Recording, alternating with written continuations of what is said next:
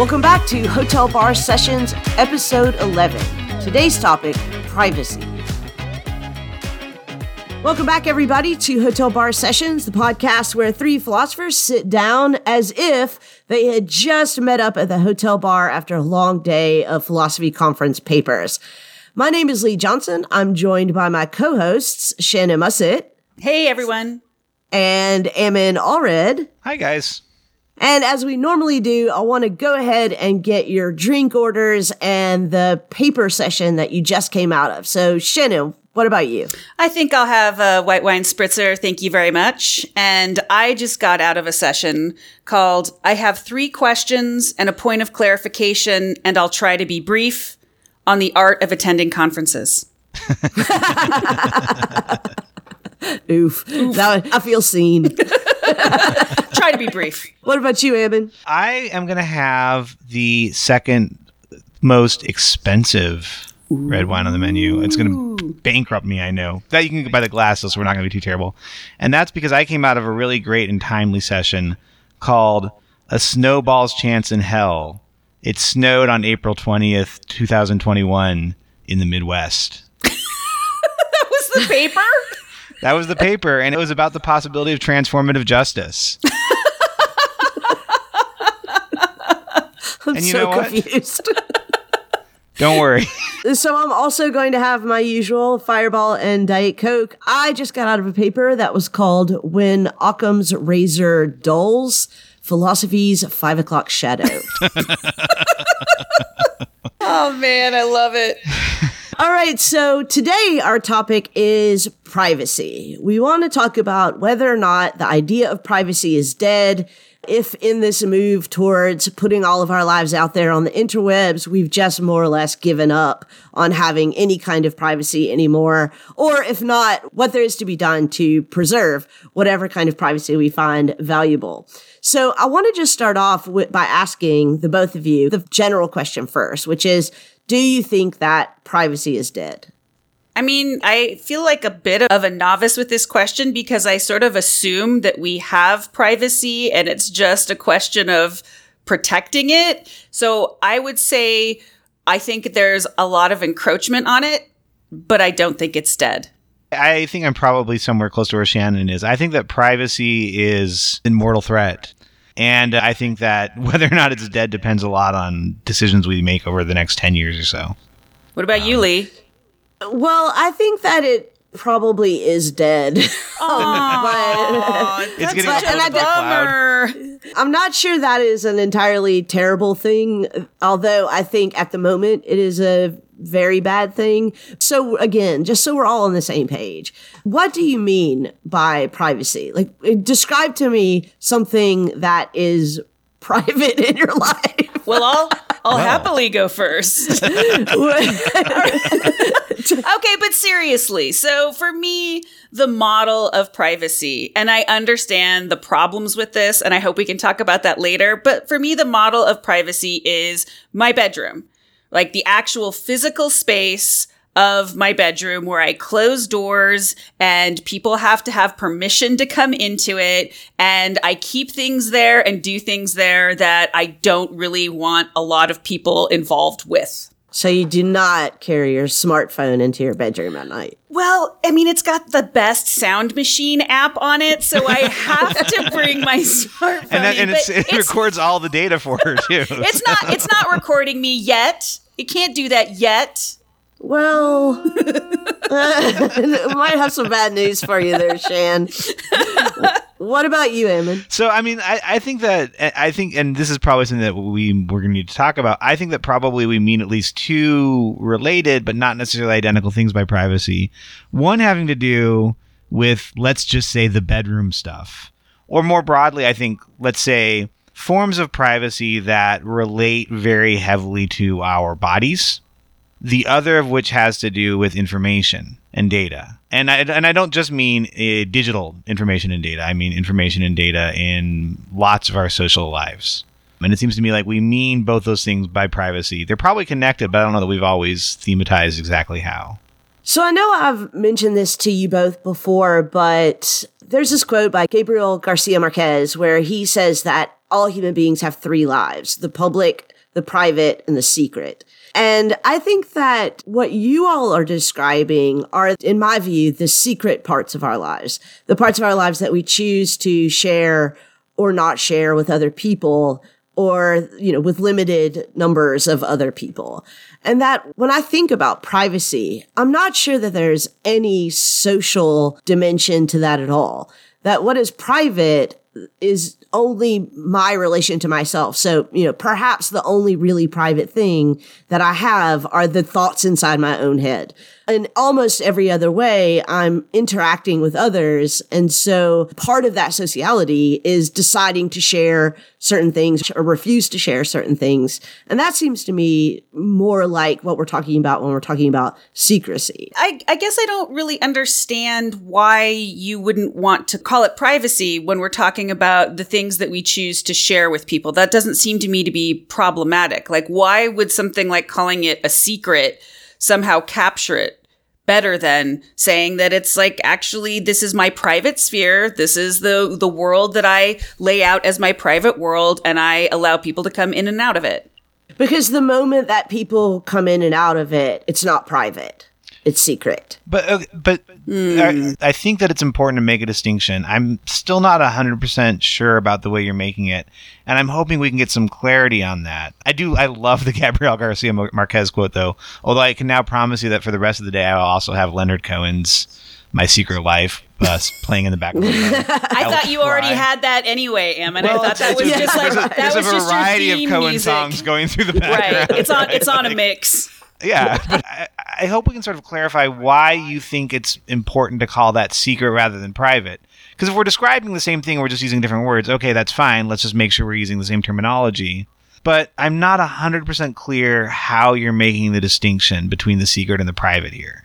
The reason that it's important for me, and I know this will come as no surprise, but when I think about privacy, threats to privacy, or what should be done about privacy, I'm really thinking about primarily information privacy. That's the most important to me.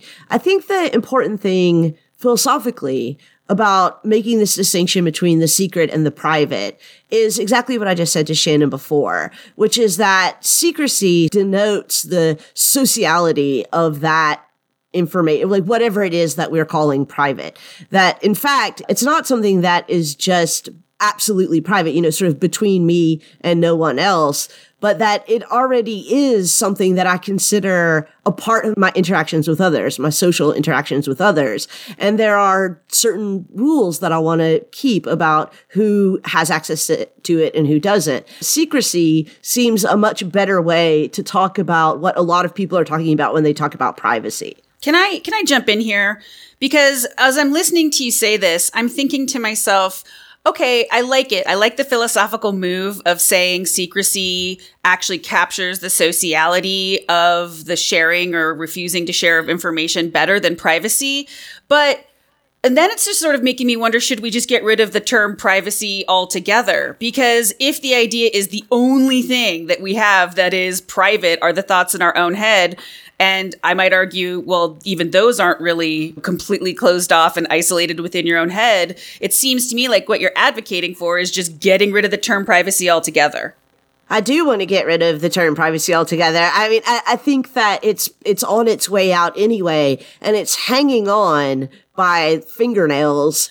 Only because we conflate privacy as a kind of philosophical idea with the capitalist notion of private property as something that I own. That, to me, this helps me understand what you're getting at, although I still want to make sure that we clarify it, because if what you're saying to me is, look, there are different ways of conceptualizing what gets called privacy but might actually refer to different sorts of things. And one of the ways that we often do that is through the notion of property rights. And that what you want to get rid of is property rights in that sense, or to use those to enforce what we normally call privacy rights. I'm probably on board with that. I mean, I think we still have to clarify what we mean. But that, to me, seems something different than saying it's just a question of how we share information. So the kind of bedroom stuff that Shannon was talking about, or what I'm talking about is the body, it doesn't seem to me obvious that just reduces to questions about information. And it seems to me like even if the liberal capitalist model that we've often used to enforce those kinds of rights is maybe problematic and worth rethinking, I worry that if we're only hanging by a thread anyway, that if we simply vacate that notion, that I think that there's still a lot of political value in holding on to the hard-won rights that we've won for bodies. I mean, just for example, privacy laws are a thing. And so I guess why not change what we mean by privacy to be more what you mean by secrecy rather than just sort of saying privacy is on its way out, we need to get rid of it, when laws have been created to preserve certain aspects of privacy?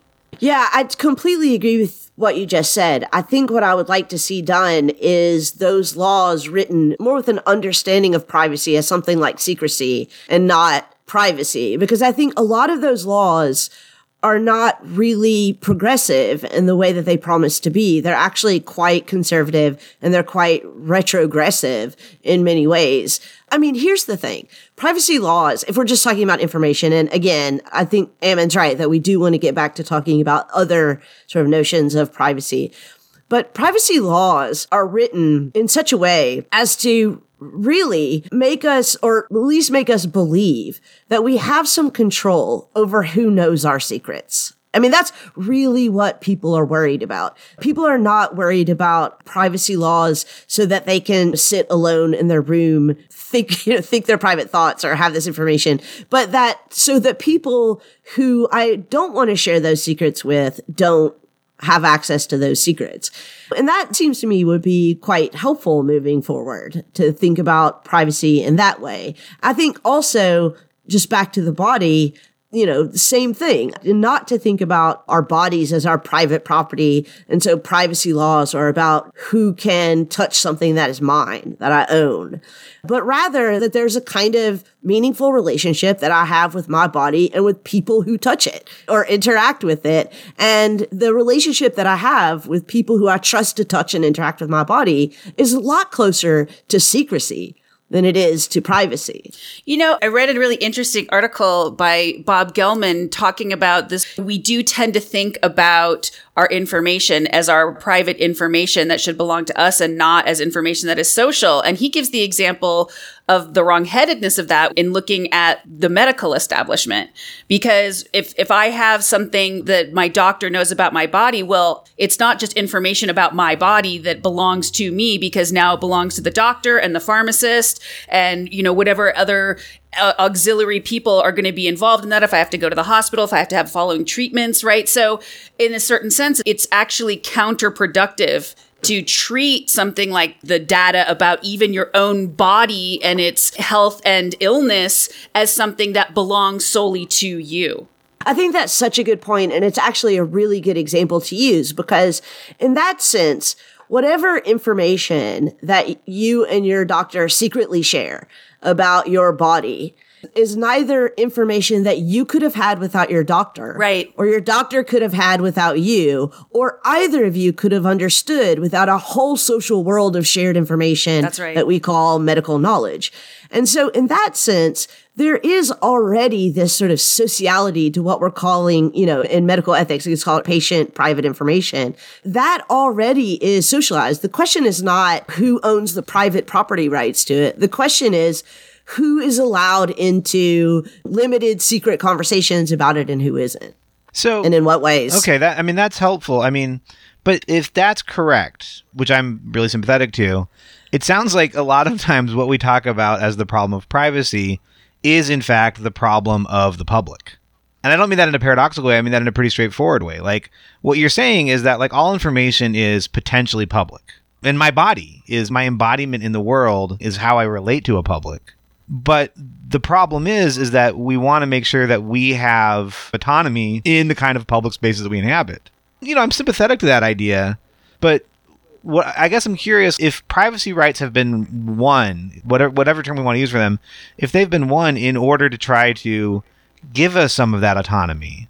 And if the challenge is not to the private, but to the public, how do we fight for those spaces that we have won? If Shannon's worried that they're in danger. And this is where I think our attachment to the language of privacy is not helping us, because ultimately what privacy laws are trying to do is create new rules for the social space, right?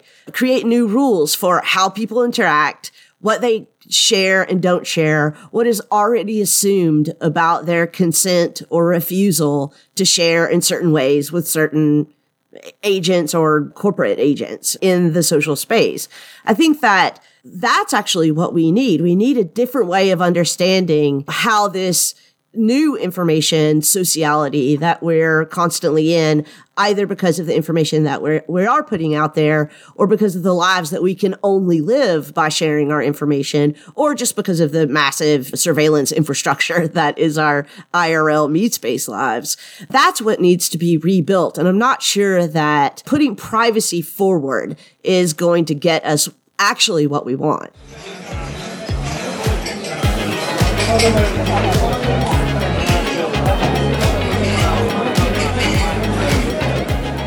So this actually makes me think that I want clarification. And so again, since I'm a bit of a technophobe and an old school Gen Xer, I really tend to probably wrongly draw a hard and fast distinction. I wouldn't say hard and fast, but to draw a pretty strong distinction between what you all insist on calling my meat space self, but so I'll just have to go along with that, even though it sounds so gross, but I'll do it. I'll be like Lady Gaga in my meat dress in the meat space. But right. And then questions of privacy about that Shannon.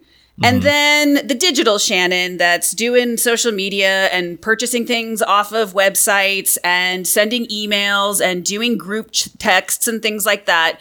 I tend to think of these not as unrelated, but as somewhat distinct. And I'm getting the sense that the way we're talking about privacy, there's kind of this blending between the two. And so I would really love some clarity about whether Lee, especially you, think that these are as distinct as I might be saying, and if they're not, what are the implications of that? I don't think that the digital you and the the material you are as You can different. say meat space, it's fine. Okay, everybody else does. I just have to deal with it. I don't think that the digital you and the meat space you are as distinct as you just described. I do think that they are distinct. I give this kind of thought experiment to my students every semester. I say, imagine that the digital you just disappeared tomorrow for whatever reason. You know, your banking records, your search histories, your social media platforms, your medical records, student record, everything about you that has been encoded in digital information just disappears tomorrow. It would be practically impossible for the meat space you to function in the world. You wouldn't even be able to prove who you are. Now, if the meat space you drop dead tomorrow, the digital you could live on for quite a long time, you know, perhaps even forever. Some other meat space person could take it up and it could be put into an AI program that could keep that digital Shannon alive. I mean, the self is always multiple, right? I contain multitudes. Yes, you do. Lee, do you have doppelgangers of us ready to go? Is this what you're trying to tell us? There's little cookies and they're really cute. They look like the Ashley 2 doll or whatever. Yeah. Yes.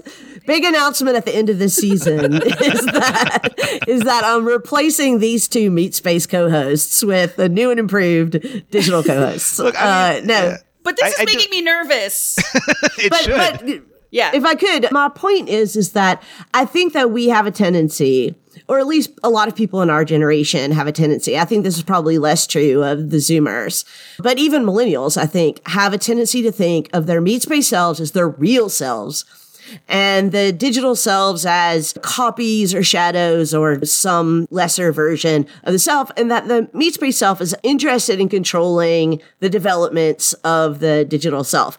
I think that that is a gross misunderstanding. That the truth is that most of the people that you interact with on a day-to-day basis are interacting with the digital you and not the meat space you. Your employers, your banks, all of the social media platforms, wherever you get your groceries, your doctors. I mean, they know you primarily as this digital archive. And so I think that we really do have to think about our digital selves as being an existential project of care and cultivation that we have to put as forward as the care and cultivation of our meat space selves. I mean, you should be thinking about maintaining your digital identity with the same kind of care that you do when you take your vitamins every morning or you hydrate or whatever. That makes a lot of sense, right? I totally appreciate that our digital selves matter and that they have to be cared for. I do worry, though, especially when we're talking about whether we want to call it privacy or secrecy,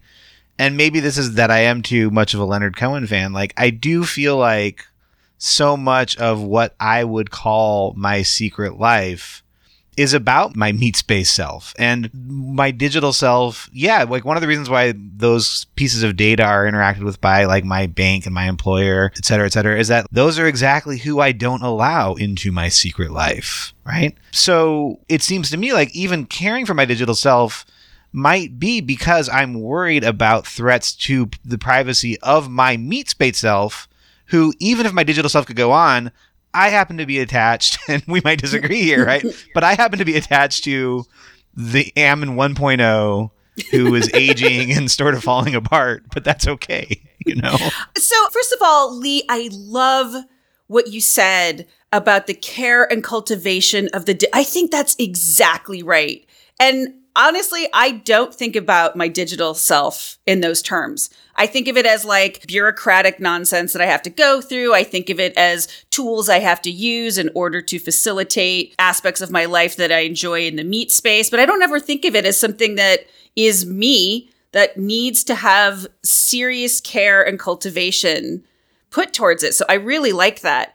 And again, sort of building off of what Ammon just said, part of what I worry about with this sort of like they're at least on the same kind of level and have to be tended to and cared to in the same way is that I feel so much less control over my digital self. I mean, like, yes, I click on terms and agreements and I say yes because I obviously have to in order to use Spotify or whatever. And I don't read it, but just for the sake of efficiency, you just click it and get it.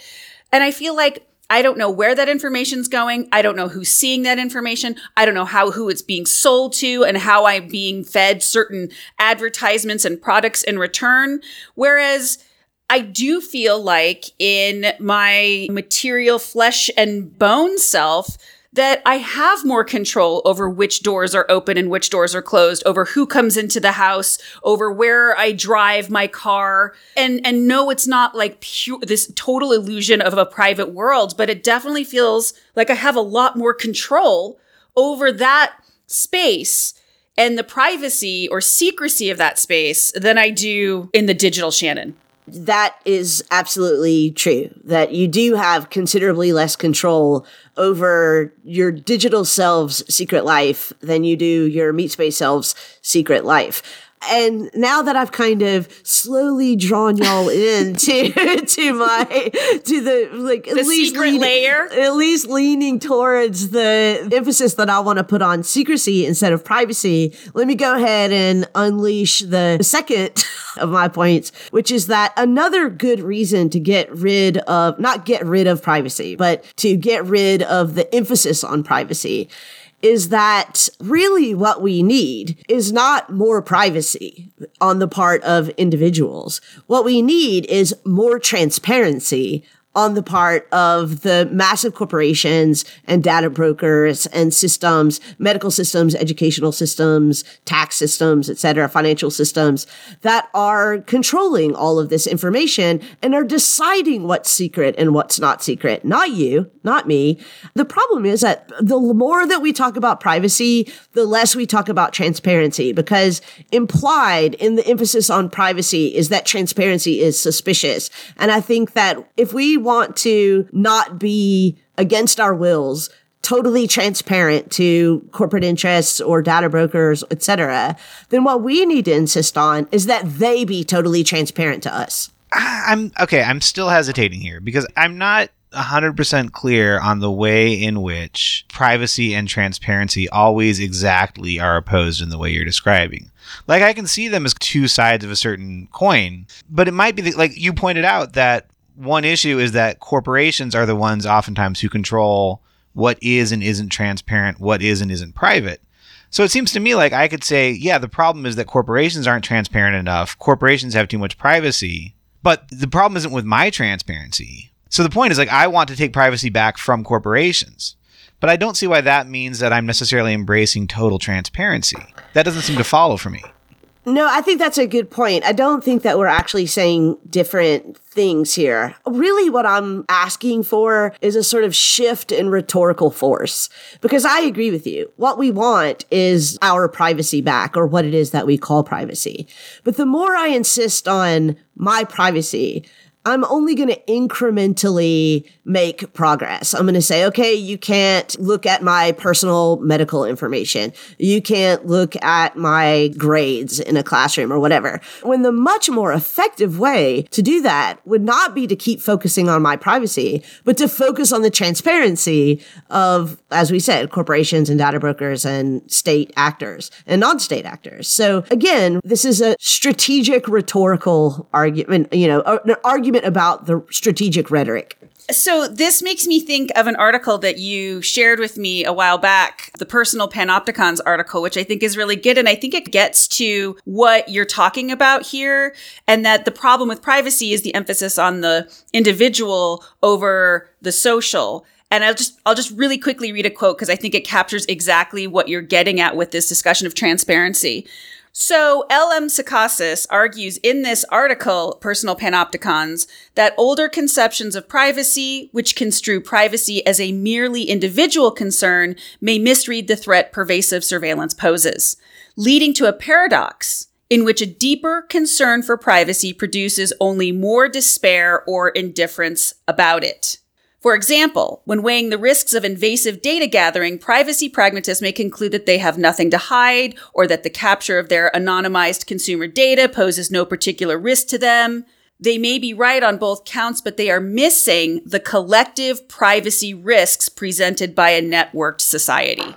Amen and hallelujah to that. Yeah. Thank you, L.M. Sarkasis. Yeah.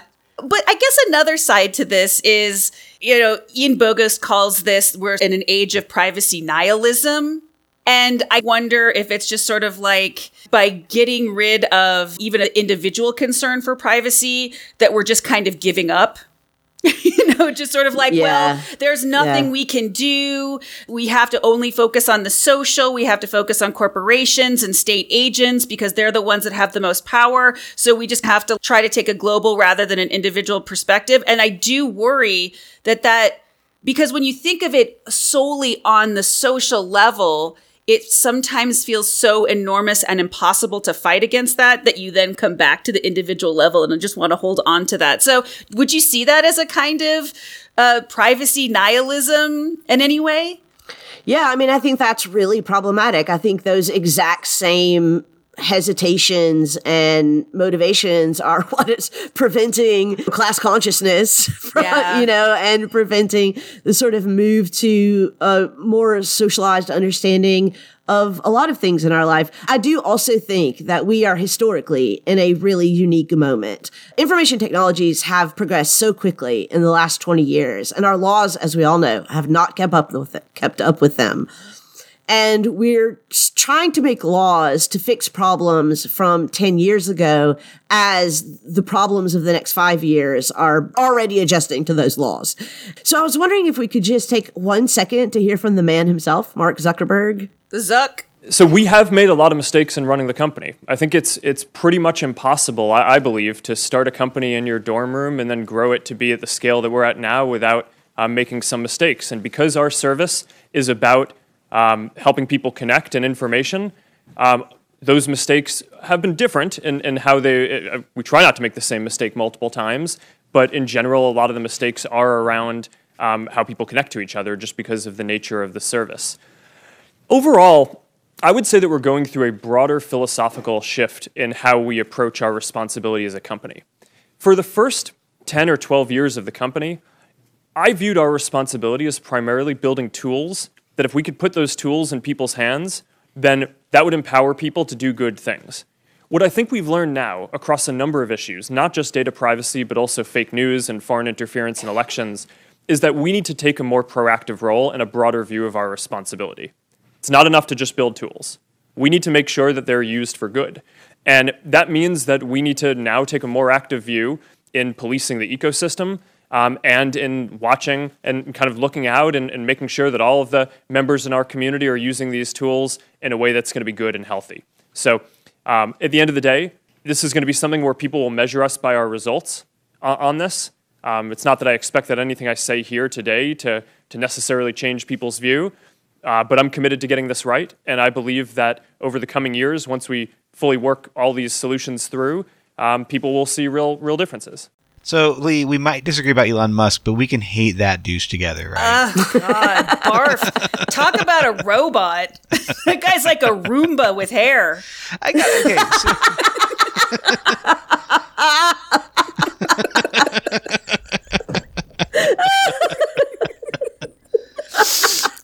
mean, that one got me.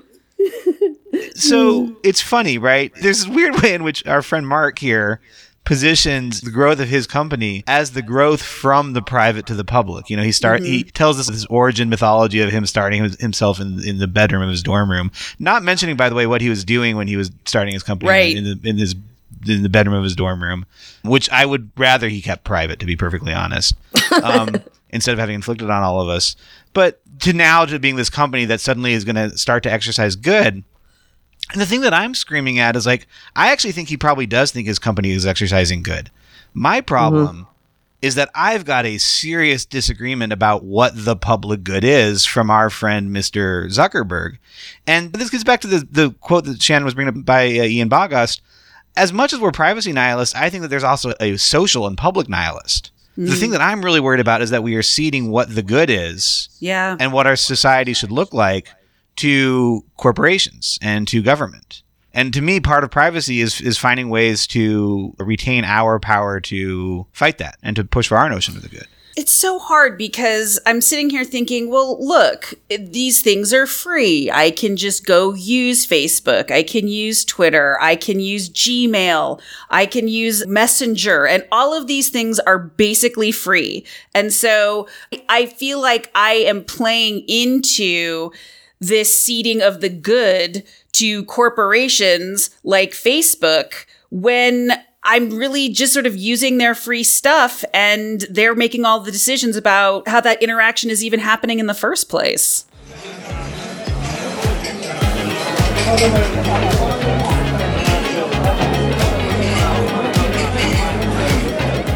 Hey listeners, we really do love to hear from you. So feel free to send us an audio clip with a comment or a question to hotelbarpodcast@gmail.com. Also check out the interactive page on our website, hotelbarpodcast.com, where we often post questions or solicit comments about future topic episodes. You may hear yourself on a future episode.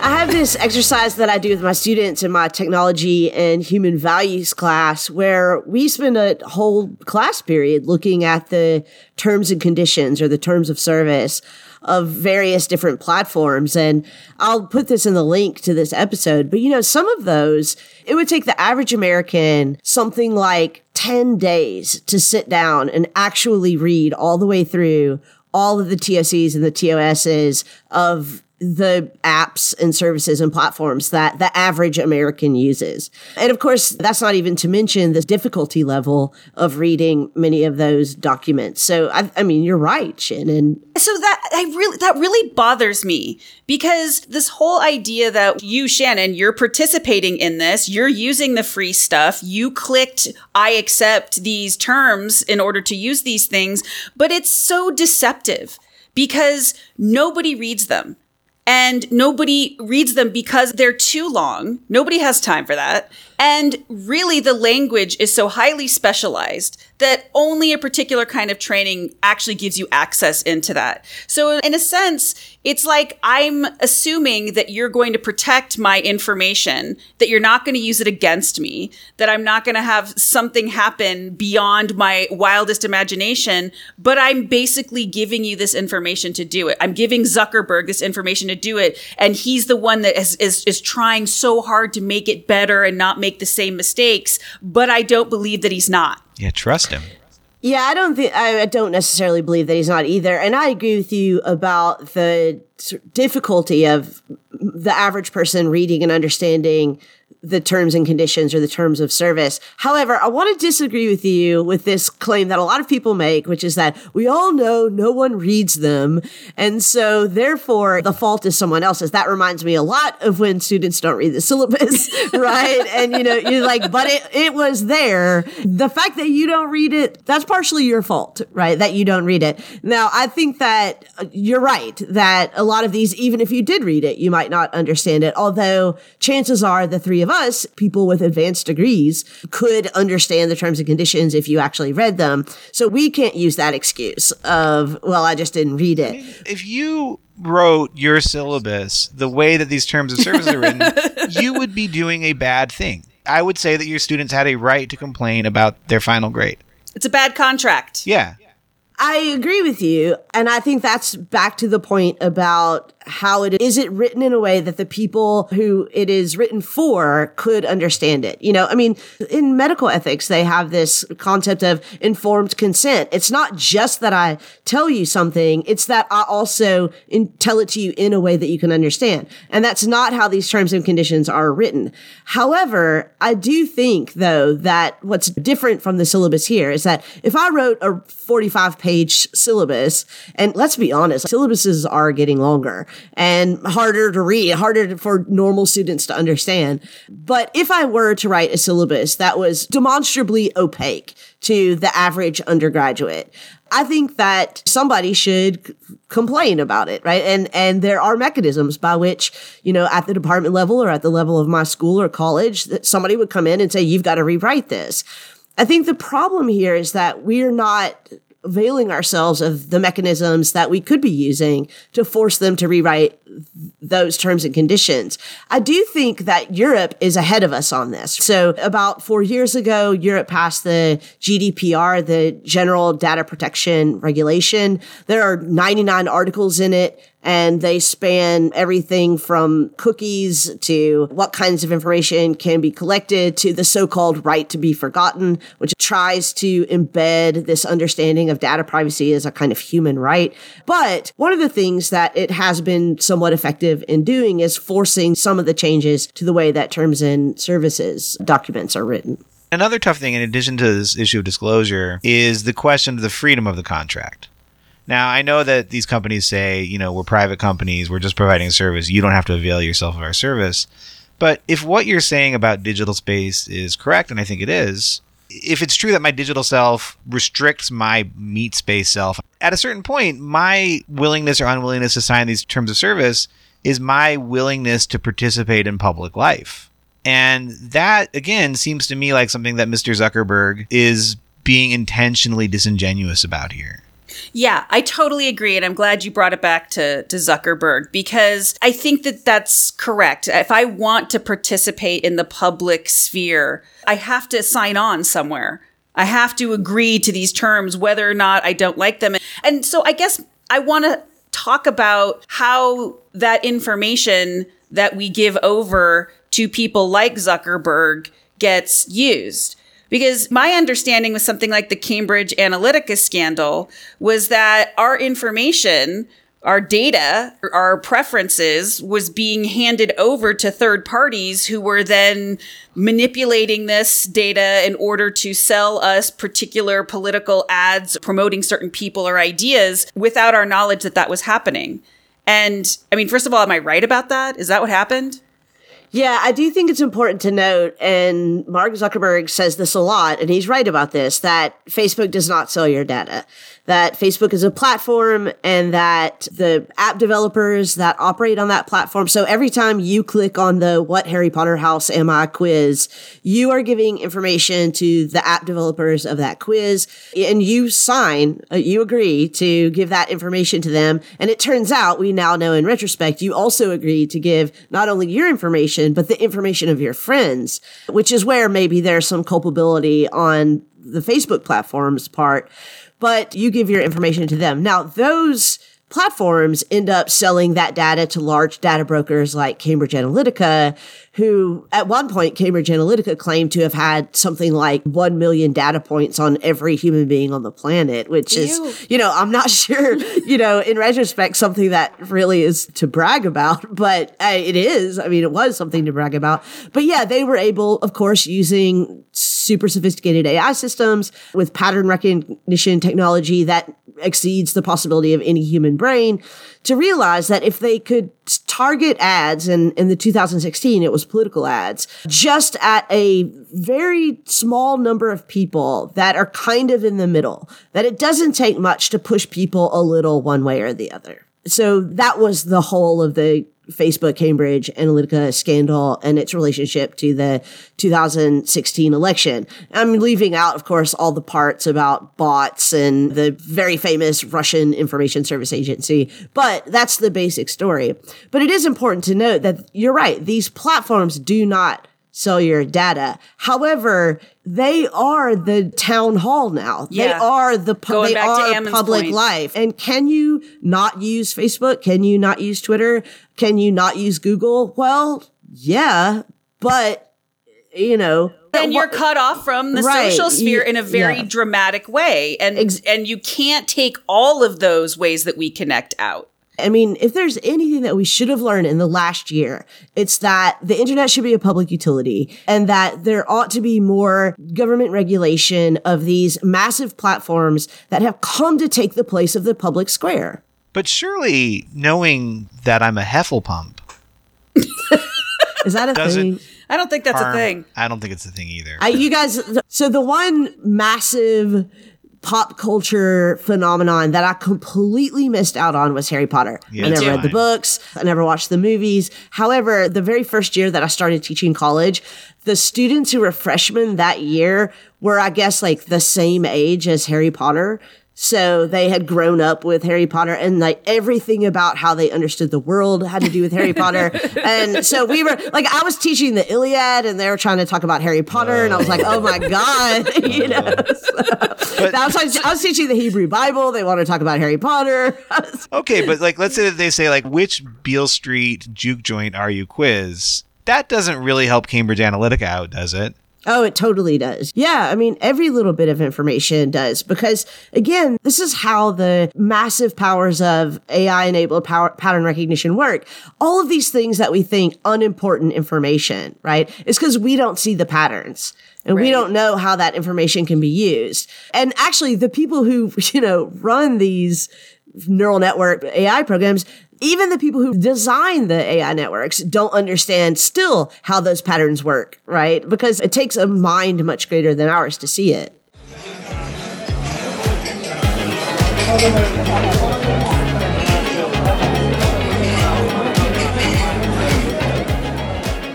Hey everyone! We love to hear from you in the comments on our Hotel Bar Sessions Facebook page. And if you're on Twitter, you can follow the Hotel Bar Sessions podcast at Hotel Bar Podcast. You can also follow the HBS hosts on Twitter. I'm at Lovely Blueness, Ammon is at IdeasMan PhD, and Lee is at Dr. Lee M. Johnson.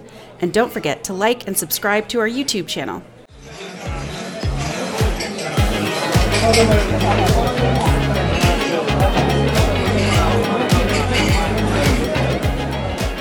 So let's bring this back then to the issue of privacy, because in listening to this, all this makes me think is how desperately we need to be not giving more room to these data collections, or, you know, I totally sound like a grandma, right? I sound like my dad. These data collections agencies that are taking this data and using, but seriously, I mean, it makes me feel like what we really need to be doing is saying, all right, we go here and no further. That's why I totally disagree. I think that is not what we need to be doing. What we need to be doing is insisting on transparency. I know that you talked about this several episodes ago when we were in episode 3, when we were talking about technology, that Cathy O'Neil actually started a company and she advocates for what are called algorithm audits. So this idea that the algorithms that are being used have to be transparent, which means that we have to understand what they're doing, how they work, what information is being gleaned from them. And the advantage of that is that now we don't have to worry about, okay, which of my secrets do I want to give away and which do I not want to give away? But I now understand whatever information they have, what they're doing with it and how it's working. So I'm not putting a lid on this amazing machine that can do amazing amounts of good, right? If you think about like all the good it could do to have all this information, be able to recognize all these patterns, I mean, that's amazing. We don't want to put a lid on that. I think it's surveillance creep. Yeah, I think I do want to put a lid on that, and I don't necessarily see this as having this huge potential for good. I see it as having an ability to steer our thinking in certain ways so that the future is being crafted by decisions that we've made in the past and in the present. Yeah, I mean, I think that one thing, like, I totally agree. Again, like, I agree that digital audits and transparency are good things. But one concern there is it doesn't give me, just the transparency doesn't give me the kind of control that we were talking about with secrecy. What I might learn from an audit is that everybody knows something about me that I have to live with now, like the time I threw up in the 5th grade. Now, the great thing is I'm not friends with anyone from 5th grade anymore. But if my 5th grade throw up experience is now part of and is now transparent, so everyone can now access this, it seems to me like the problem is that the fact that that digital space is, to use things that I've talked with you elsewhere, ubiquitous and permanent in a way that other forms of public information or public spaces are not, creates new kinds of problems. And I just don't see how transparency on its own solves those. Like, I don't see how we get a right to forget or to be forgotten.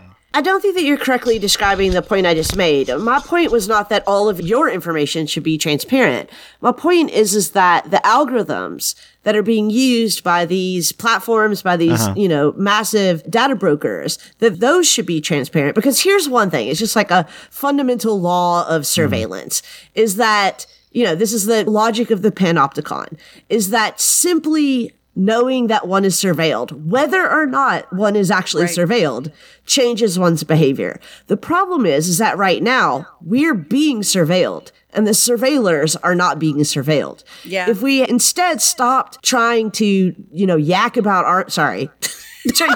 yak on Tell us and how on you about, really feel. about how much we want our own privacy. Stop surveilling me, stop surveilling me. And instead put the surveillors under surveillance. It wouldn't, it's not happening overnight, but their behavior is going to change simply by the fact of being surveilled. But why can't it be That's both? a good point. But I mean, yeah, like I'm totally in favor of surveilling the surveillors.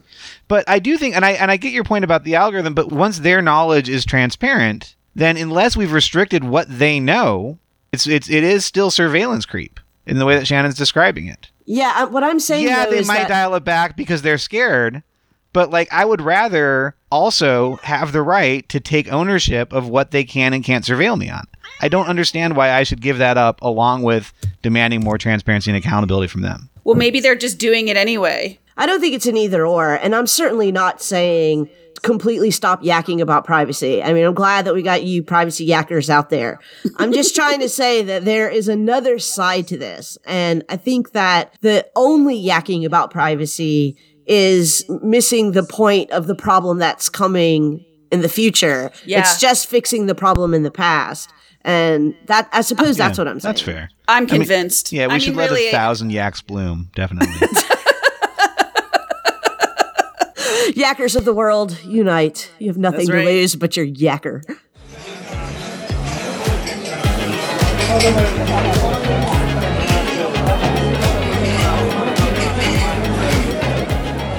Hey, Hotel Bar Sessions listeners. Have you ever listened to one of our Hotel Bar Sessions and thought, wait a minute? Well, it turns out we do too. And so we actually have a YouTube channel that's called Hotel Bar Sessions, in which once every 5 podcast episodes, we post a video of the 3 of us talking about our afterthoughts, things that occurred to us after we published our Hotel Bar Sessions podcast episodes. And we want to encourage you to check those out too. So go to YouTube, look up Hotel Bar Sessions podcast, and check out both our Hotel Bar Sessions podcast episodes and our Afterthoughts episodes. Now back to the conversation.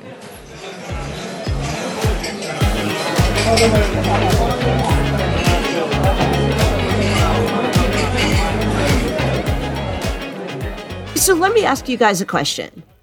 What do you think a world in which all of your information actually was transparent would look like? And then I want you to follow that with, what would it look like in a world where all of your information was transparent, but so was all of the operations of the parties that we were talking about before, platforms, governments, data brokers, etc.?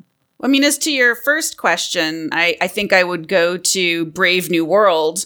You know, this sort of idea that there is nothing private or secret is basically the premise of the book. And it's not exactly a terrible place because there's lots of great drugs and sex and stuff, but it's also a place where you don't have real relationships, friendships, and real love. And I think that's because there is not that kind of secret space. And so that would be my fear, is this sort of a world in which you can't really form bonds with people because there's nothing shared between you and them, and that's it. Now, I think I'm completely convinced with what you were arguing earlier, that turning the surveillance back on the people and knowing everything about them is necessary if we actually have a world in which all of our data is just out there. And so that's, I just think, a necessary step. And you've got me completely convinced about that. Yeah, I'm convinced by the same thing. So I think we're all on board there and we're ready to storm for transparency of these big companies. I think that what I would most think was maybe actually a positive thing about a world without secrecy is that we might be in a world without shame. Yeah. I think that the most negative thing that there might see in a world without secrecy is that we might live in a world without shame. Yeah, exactly. I don't think we fully understand all the things that shame does, both positively and negatively for us. And we should do a podcast on that. We should do one on shame. I would actually love to do that. Yeah, that's a good idea. Guys, that's on our list. It's like coming up in like, oh, sorry. Full transparency. I was like, Full nobody transparency. reads my notes. We're just such great actors that you didn't even realize that we were joking around. Well, what about you, Lee? What do you think? So I actually was going to kind of answer in the similar format to Ammon. I would say that the good thing about a world where there are no secrets or no privacy is that there'd be no anonymity. But also the bad thing is that there'd be no anonymity. You know, we play this game in my technology and human values class sometimes where I say, if you could rebuild the internet, what is one change that you would make? And I'm not 100% committed to this, but very frequently I think that the one change that I would make is that no one would be able to participate on the internet anonymously. Yeah, I mean, in the internet that might be necessary, but I love anonymity so much. But I think this gets back to what we mean by the public and norm. I think that in real life, I miss traveling in big cities that I don't know anyone in because I love that experience of anonymity. But at the same time, like, I feel beholden to the people around me. I feel a responsibility, and I don't think I behave like an asshole in these contexts. But I love having experiences and having conversations that can have this weird intimacy. And I don't mean that in like a gross bedroom way. I just mean like you interact with people and you can be honest in these ways that you're never going to see again because it's not ubiquitous, because it doesn't matter. And you're just one person in a giant city and you have this moment of connection with them and then you move on. And it would make me really sad not to have that, even though the price is that people are complete assholes on the internet when they're anonymous. Yeah, I mean, that also just makes me think that this issue, and you had mentioned, Lee, the idea that in Europe that you have the right to be forgotten, but that in this flesh and blood world, you can forget these encounters, and these encounters are often very forgettable, and their fleetingness is what makes them enjoyable. And that there's something about the way in which we are not forgotten in whatever we do digitally that is worrisome. And I mean, I'm assuming that the procedure to get yourself forgotten is not easy. Yeah. So right, it's just sort of there's something about that I think is you have to go to the Bureau of Forgetting. It's in Prague. Yeah, and it costs you one toe for everything that you want forgotten. That's right, and it's in mini true. But I was wondering if you guys, because you're both parents of teenagers, I wonder, in my experience, I do think that a lot of my students, when we talk about privacy, are very quick to say the horses are out of the barn. Right? Like, who cares? And I'm really, really interested in what it would be like to be, in particular, a Zoomer. So you've never not had your life recorded and recorded in a way, as Ammon says, that's ubiquitous and permanent. And so this idea that you ever had any privacy, really, or even any secrecy, they just seem very like okay boomer about it, or okay Gen X, I suppose. So I'm wondering, what do you think, or what, like, I don't want you to speak for your teenagers because they're teenagers, but since they're not here, speak for your teenagers. I mean, my experience has been actually both with the Zoomer generation, that there are those who are like, yeah, it's just always out there. I've been doing Pinterest and, whatever Vine since I was born. And so these things are just part of it and it's not a big deal. But I have come in contact with a number of students. And I would say that so far my kids seem to be in this camp too, probably because they're my kids and I'm such a freak about this stuff. But where they're like really anxious about putting themselves out there and that they don't really want to like actually be posting pictures of themselves and videos of themselves. And it has something to do, I think, with just like the, reputational aspect of it. But I think that there are also sites of pushback against that because of its, to use Ammon's word, ubiquity. I don't want to speak for my kids either, but I will say that like both my children and my children's friends, I think that they are much more savvy about this, right? They have an understanding of what privacy is in a way that probably took me a while to get to, if I'm even there at all. My oldest daughter, who's 16, I think she listens to this podcast some, and we talk about it. And I'll say like, I'll be talking about what we're going to be talking about next. And I'll be like, she'll bring up some great points now. And I'll be like, well, can I bring that up? And she's very comfortable generally with letting me do that. But I think that the key thing is that we've had to establish a relationship of trust. And that relationship of trust is something that she wants to make sure is in place. In other words, it's not about being private or not being private. It's about ownership and power, which I think it's great. And I think that my students too, I think that they have an intelligence about this that I hope that really serves them well. Yeah, I suppose another thing that we haven't really mentioned, but I feel like we'd be remiss not to mention talking about privacy, is that it impacts people very differently on the basis of class, race, gender, sex and sexuality, etc. And that when we start looking at things like, for example, facial recognition technology, which is really where surveillance creep is happening, that the actual effect, because the algorithms of facial recognition technology are largely not transparent, the actual effect on people's lives, we know already, is dramatically different. That facial recognition technology was trained on white faces, that there's much, much more misrecognition that happens in facial recognition technology for non-white people, and that this has had devastating effects in some people's lives. And also because facial recognition technology is being used without our consent. So if you're getting on a plane, and this is only going to be more and more and more the case. And so I do think that this is something where I am a little bit more sympathetic to y'all's privacy yakking when it comes to facial recognition technology, because I don't think of my face as private. I mean, I think it's the most public thing about me, right? But I do think that it is a secret that I share with some and not with others. And I don't like that someone's coming in and having this secret relationship with me without my knowing about it.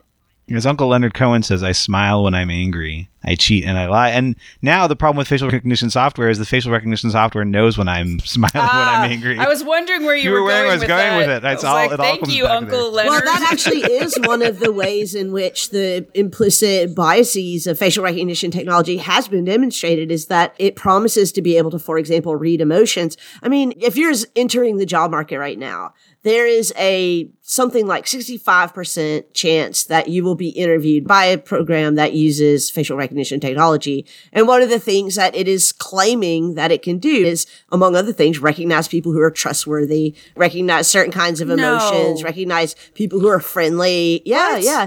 And these, I'm sure there's no bias. And there absolutely are racial biases and gendered biases to exactly those sorts of things. So, you know. Well, and this also, the interesting thing about facial recognition software is that it does collapse this meat space, digital space distinction in a very real way. Yeah, because your actual meat space self just becomes encoded data.